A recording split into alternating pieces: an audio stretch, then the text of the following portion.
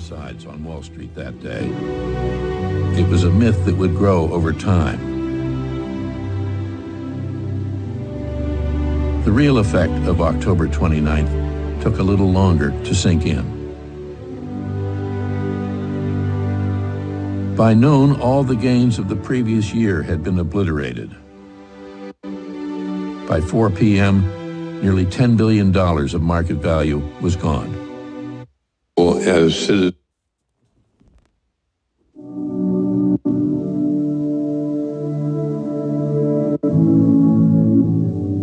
why is history important? What does studying about history teach us?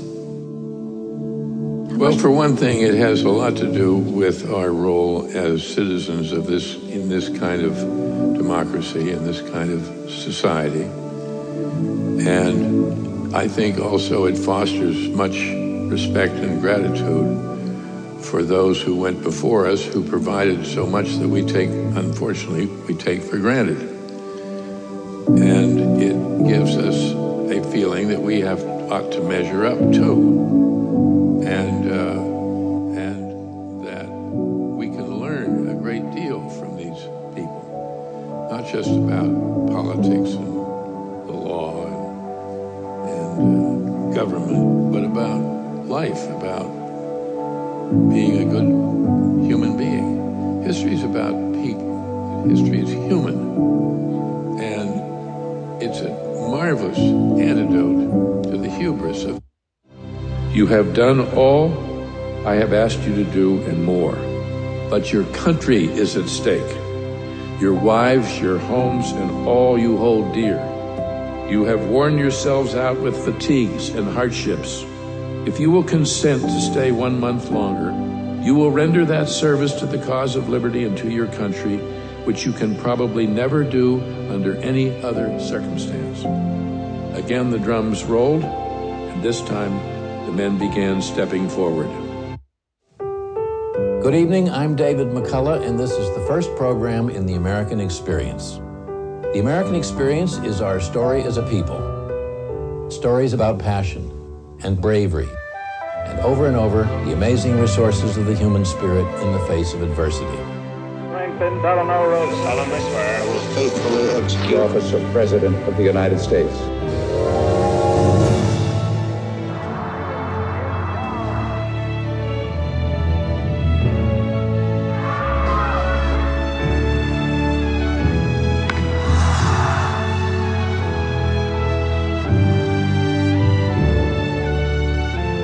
This was the Rosa Parks moment. This was the time gay people stood up and said no.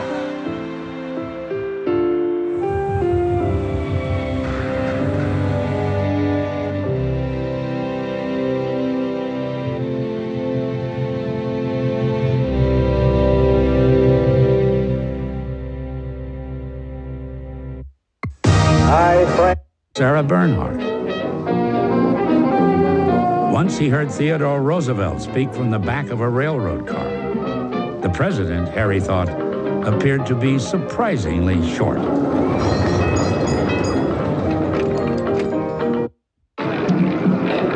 For a 17-year-old boy just starting out in life, Kansas City was brimming with possibilities. It's a big, rough, boisterous, overgrown cow town. It's got everything, including lots of opportunity for sin, if that's what you wanted. Good evening, and welcome to the Dr. Zeus Film Podcast. That voice that you hear has been silenced. If you ever watch documentaries, whether it was the Civil War or Truman, David McCullough died August 7th at the age of 89. He was an author, he was a narrator, he was a historian, he won the Pulitzer Prize, and those of us who revered him, whenever we heard that voice in a Ken Burns documentary. David Gobb McCullough was born July 7th, 1933 in Pittsburgh, Pennsylvania, and died August 7th, 2022, at the age of 89 in Hingham, Massachusetts. He was a two-time winner of the Pulitzer Prize and the National Book Award. In 2006, he was given the Presidential Medal of Freedom honor. He wrote more than 9 books: Harry Truman, John Adams, Theodore Roosevelt, The Brooklyn Bridge, The Panama Canal, and The Wright Brothers. McCullough also narrated numerous documentaries such as The Civil War by Ken Burns, as well as the 2003 film Seabiscuit, and he hosted the American Experience for 12 years. He started out writing for Sports Illustrated, worked his way up. McCullough had no anticipation that he was going to write history, but he stumbled upon a story that he thought was powerful, exciting, and very worth telling. While working at the American Heritage, McCullough wrote in his spare time for 3 years. The Jonestown Flood, a chronicle of one of the worst flood disasters in the United States history, was published in 1968 to high praise by critics. John Leonard of the New York Times said of McCullough, "We have no better social historian. Despite rough financial times, he decided to become a full-time writer, encouraged by his wife, Rosalie." After the success of the Jonestown Fire, 2 new publishers offered him contracts, one to write about the Great Chicago Fire and another about the San Francisco earthquake. Simon & Schuster, publisher of his first book, also offered McCullough a contract to write a second book. Trying not to become Bad News McCullough, he decided to write about a subject showing people were not always foolish and inept or irresponsible. He remembered the words of his Yale teacher, Thornton Wilder, said he got no idea from a book. He got the idea for a book or a play when he wanted to learn about something. Then he checked to see if anybody had already done it, and if they hadn't done it, he'd do it. McCullough decided to write a history of the Brooklyn Bridge, which he had walked across many times, and it was published in 1972. McCullough said this, "To me, history ought to be a source of pleasure. It isn't just part of our civic responsibility. To me, it's an entanglement of the experience of being alive. Just the way literature or art or music is." David McCullough. Wow. What a long life. What a long career.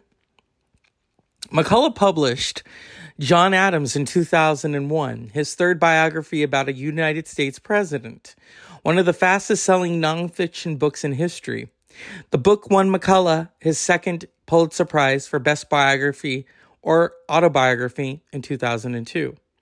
He started it as a book about the Founding Fathers and a back-to-back presidents, John Adams and Thomas Jefferson, but dropped Jefferson to focus on Adams. HBO adapted John Adams as a 7-part miniseries for the same name.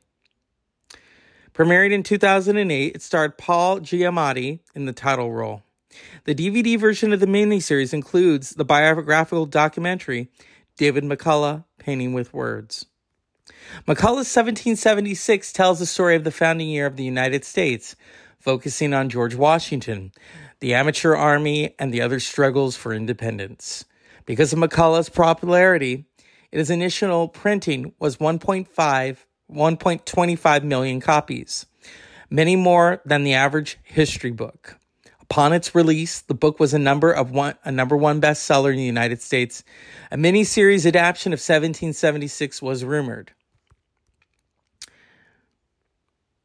In 1954, McCullough married Rosalie Barnes. The couple had their first meeting as teenagers. They remained together until her death on June 9th, 2022. They had 5 children. In 2016, the couple moved to the Back Bay of the Boston to Hingham, Massachusetts.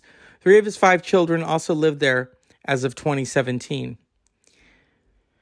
So I can understand now why he died, is because his wife died first. That usually happens. A registered independent, McCullough typically avoided publicly commenting on contemporary political issues. When asked to do so, he would repeatedly say, My specialty is dead politicians. During the 2016 presidential election season, he broke with his custom to criticize Donald Trump, whom he called a monstrous clown with a monstrous ego. McCullough taught a writing course at Wesleyan University and was a visiting scholar at Cornell University and Dartmouth College. After a period of failing health, McCullough died at his home in Hingham on August 7th, 2022. So he was a year away from turning 90. These are just some of his books. The Jonestown Flood, the second incredible story behind this one of the most devastating disasters America has ever known, published in 1968, followed by The Great Bridge, the epic story of the building of the Brooklyn Bridge in 1972, The Path Between the Seas, the creation of the Panama Canal, 1870 to 1914, published in 1977, Mornings on Horseback, a subject on Theodore Roosevelt, published in 1981, Brave Companions, Portraits in History, published in 1991, Truman, about Harry S. Truman, published in 1992, John Adams, about John Adams, published in 2001, 1776, American Revolution, American Revolutionary War, published in 2005, In the Dark Streets Sheath of a 1941 Christmas Eve story, about Winston Churchill, Franklin D. Roosevelt, Arcadia Conference, published in 2010. The Great Journey, Americans in Paris, published in 2011. Americans in Paris during the 19th century, including James Fenimore Cooper and Samuel Morse. The Wright Brothers, published in 2015. The American Spirit, Who We Are and What We Stand For, published in 2017.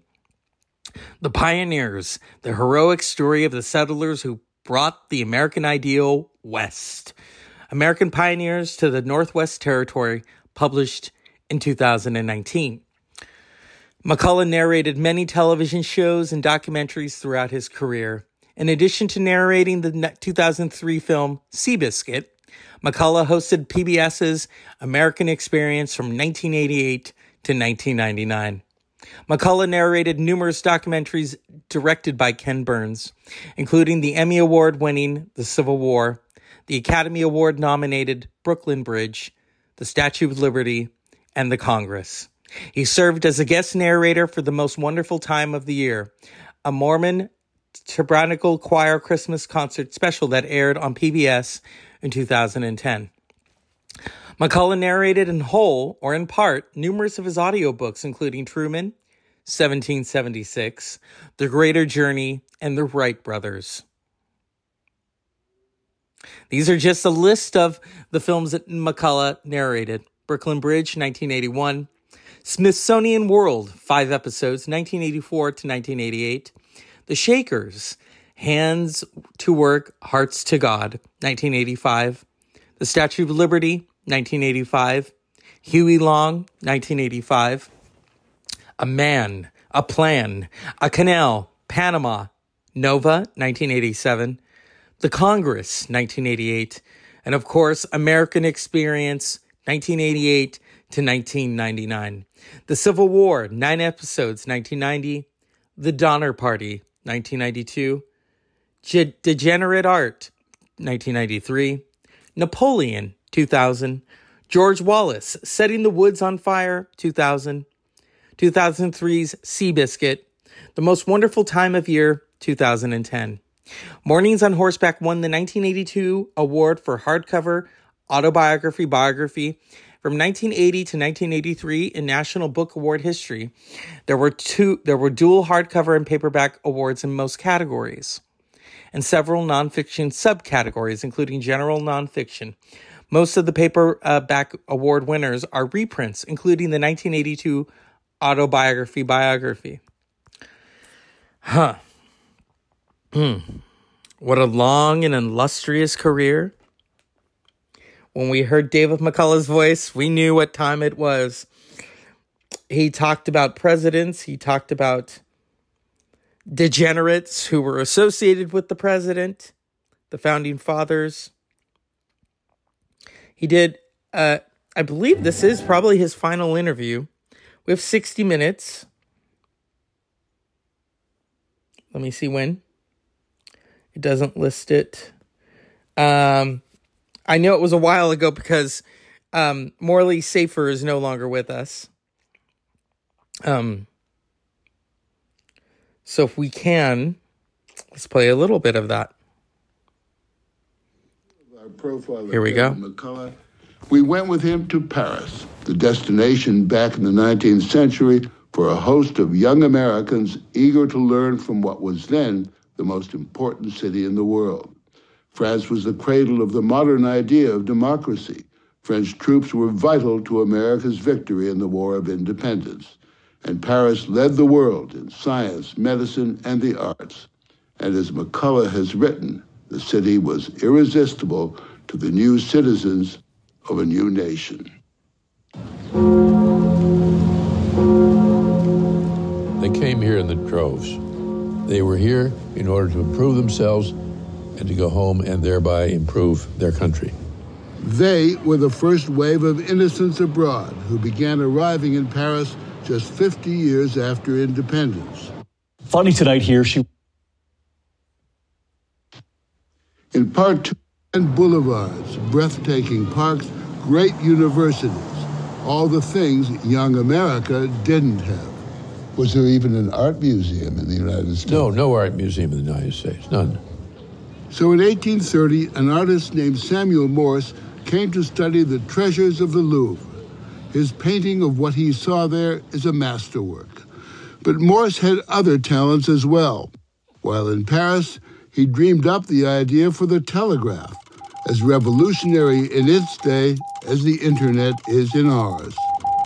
He developed not only the telegraphic system, but what we call the Morse code, which was essential. Morse later met Louis Daguerre, the father of photography as we know it. Daguerre showed him this picture, a Paris street scene from 1836, the first photographic image of a human being, a man getting his boots polished. Morse was astonished, and with Daguerre's blessing, brought photography to America. So one man, having spent time here, brought home not only a stunning work of art, an American masterpiece, but the idea for the telegraph and the idea for photography.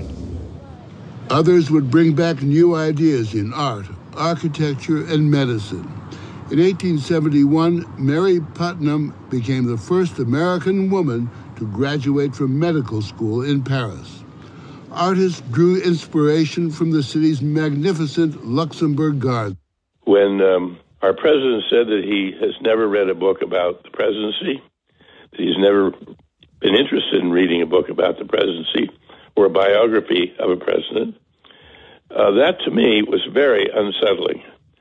And when he said that he doesn't read books because his mind has a reach that goes beyond books, I thought, we're in trouble. The most effective, best presidents we've ever had have all been students of history, as you know. Some of them were historians or wrote excellent history. General Eisenhower's book on the Second World War, Crusade in Europe, which he wrote entirely himself, is one of the best of all the books written about that turn in our story. Justice John Kennedy's Profiles in Courage was superb. Theodore Roosevelt wrote an excellent history of the Naval War of 1812, which he started when he was still in Harvard. And, of course, Jefferson, Adams, and Washington, to be sure, and Harry Truman, who never went to college. And General Grant, whatever you think of the Grant presidency, Grant's his memoirs are... Their literature, it's a masterpiece. So we've had examples put before us again and again. Truman said the only new thing in the world is the history you don't know. Well, if you don't know any history, everything's going to be new to you in the world. Every human twist or surprise will be new to you. And that's David McCullough talking to Dan Rather about Trump and Trump's lack of knowledge and his lack of, knowledge of history, for one. and refusing to read. And that's where David McCullough actually broke with his tradition of not commenting on contemporary politics and said a thing or two. As we end tonight, this tribute, I knew when I saw this, we have to talk about him. I grew up watching so many documentaries narrated by David McCullough and reading so many books, and he really was a historian. And so we end tonight with, I believe this is his final interview in 2019 with Amanpour and Company.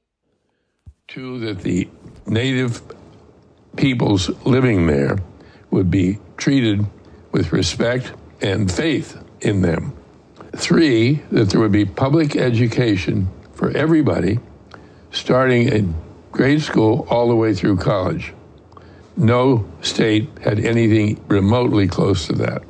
And of course, it turned out to be the birthplace of all our state universities.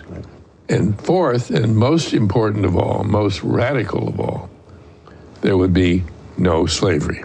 This man who's starting off was determined that the idea of all men are created equal would not just be words on paper, but would be, in fact, part of American life, that there would be no slavery in that huge new empire, as it were. This is Manasseh Cutler. Manasseh Cutler, who was a classic, like your Ben Franklin, 18th century polymath, who was a doctor of law, a doctor of divinity, and a doctor of medicine, all 3 at once.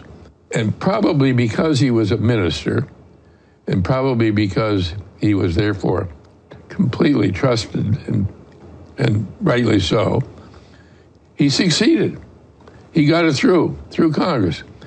And as a consequence, slavery would not be permitted in this new empire.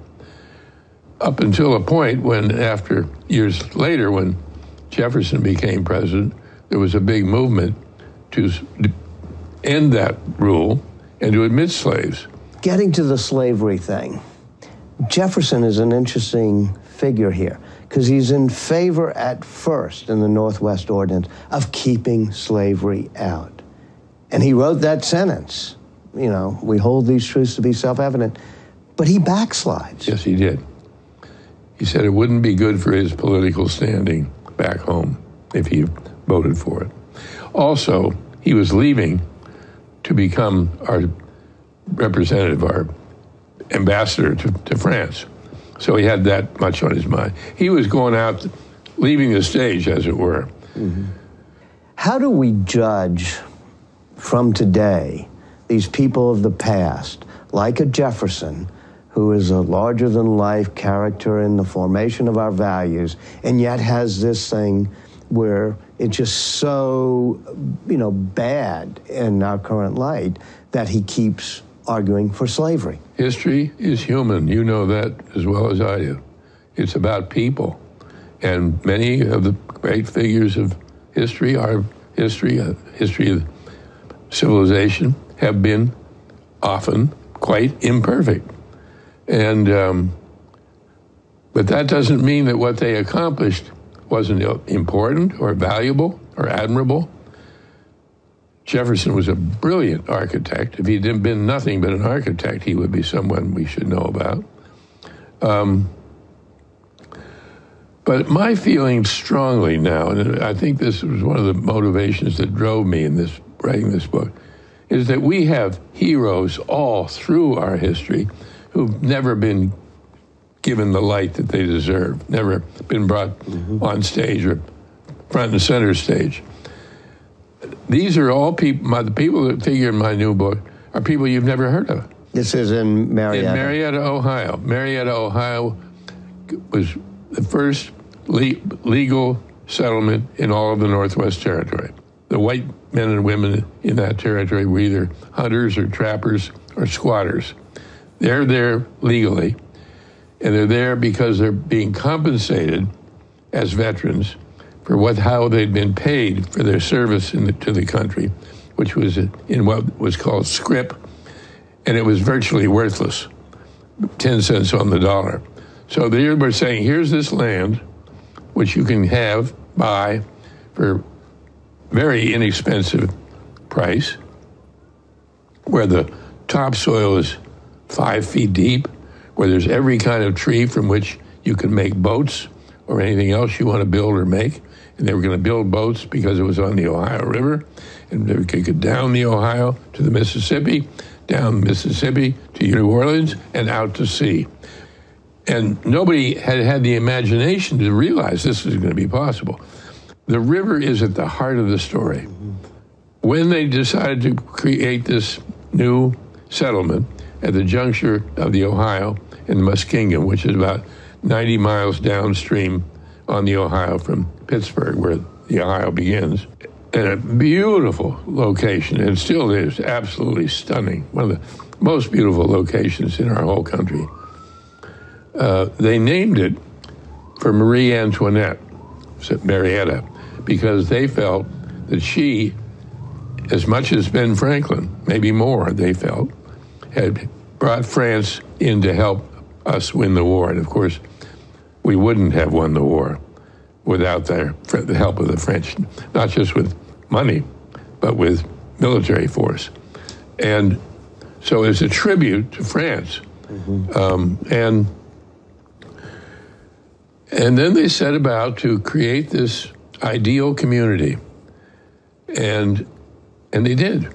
It's Manasseh Cutler who helped get the... And so let's pull away. That is, I believe, David McCullough's final interview in 2019 for his final book, Pioneers. The interview was conducted by Walter Isaacson on Amanpour and Company on PBS. And so how do you sum up a life and a career like David McCullough? Well, you give him his flowers, as we did when he was alive and now that he is gone.